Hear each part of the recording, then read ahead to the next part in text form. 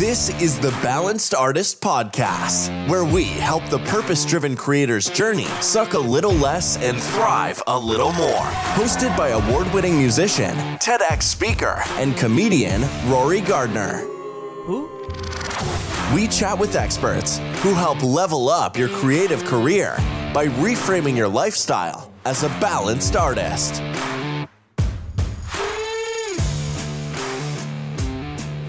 Hello and welcome back to the Balanced Artist Podcast. You're listening to the Season 2 portion of this thing. Season 1 was all interview kind of stuff. Season 2 is more of my brain taking a dump into a microphone and for all of you to hear. Okay, just random subjects or topics that I'd love to talk about and maybe get your opinion on. So listen to what I have to say, and I'd love to hear what you think. Do you agree? Do you disagree? I was thinking recently about the lottery mentality versus action mentality when it comes to your artistic career. Most people become rich because of the actions they take to build their wealth, and it's not necessarily from putting all their hope into a lottery ticket. And you can argue that it takes action to get to the store to buy a lotto ticket, but that's not, I don't consider that a hard day's work.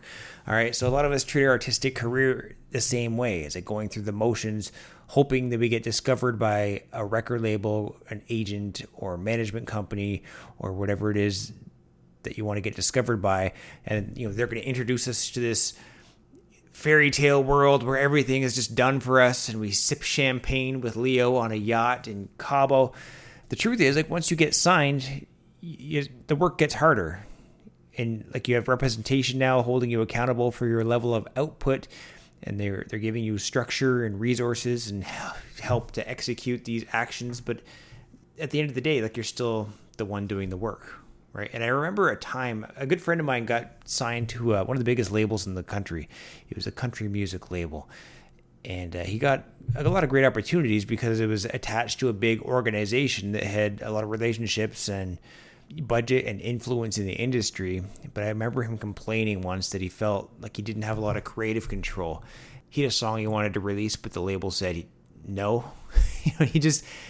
He couldn't play certain venues or sing certain songs because it was off-brand, and it was frustrating. But I understand the label's point of view. You're trying to create a product, and you're just making sure that you're represented in the best light for your specific audience, right? If you're a party band and your songs are about drinking and good times, then it's polarizing if you write something dark and depressing, right? No one wants to hear that from you if you're typically the person that makes them feel good.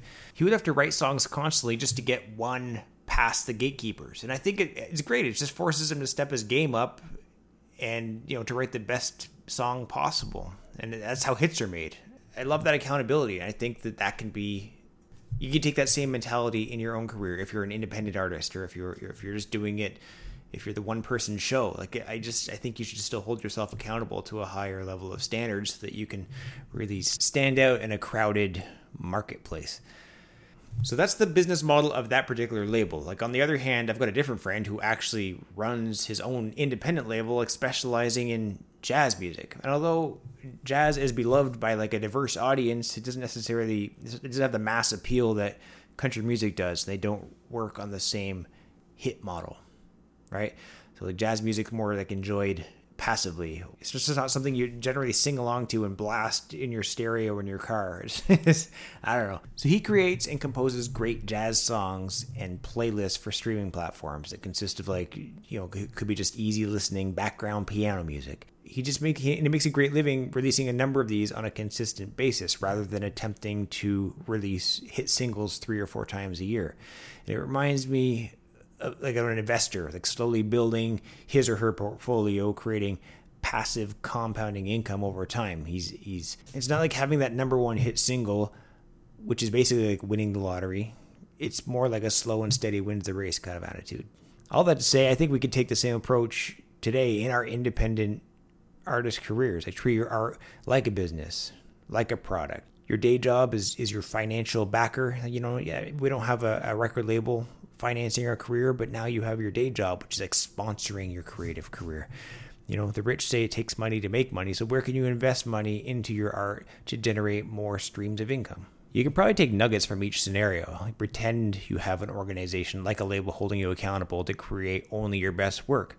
And when it's created, think about how it'll be perceived in the marketplace.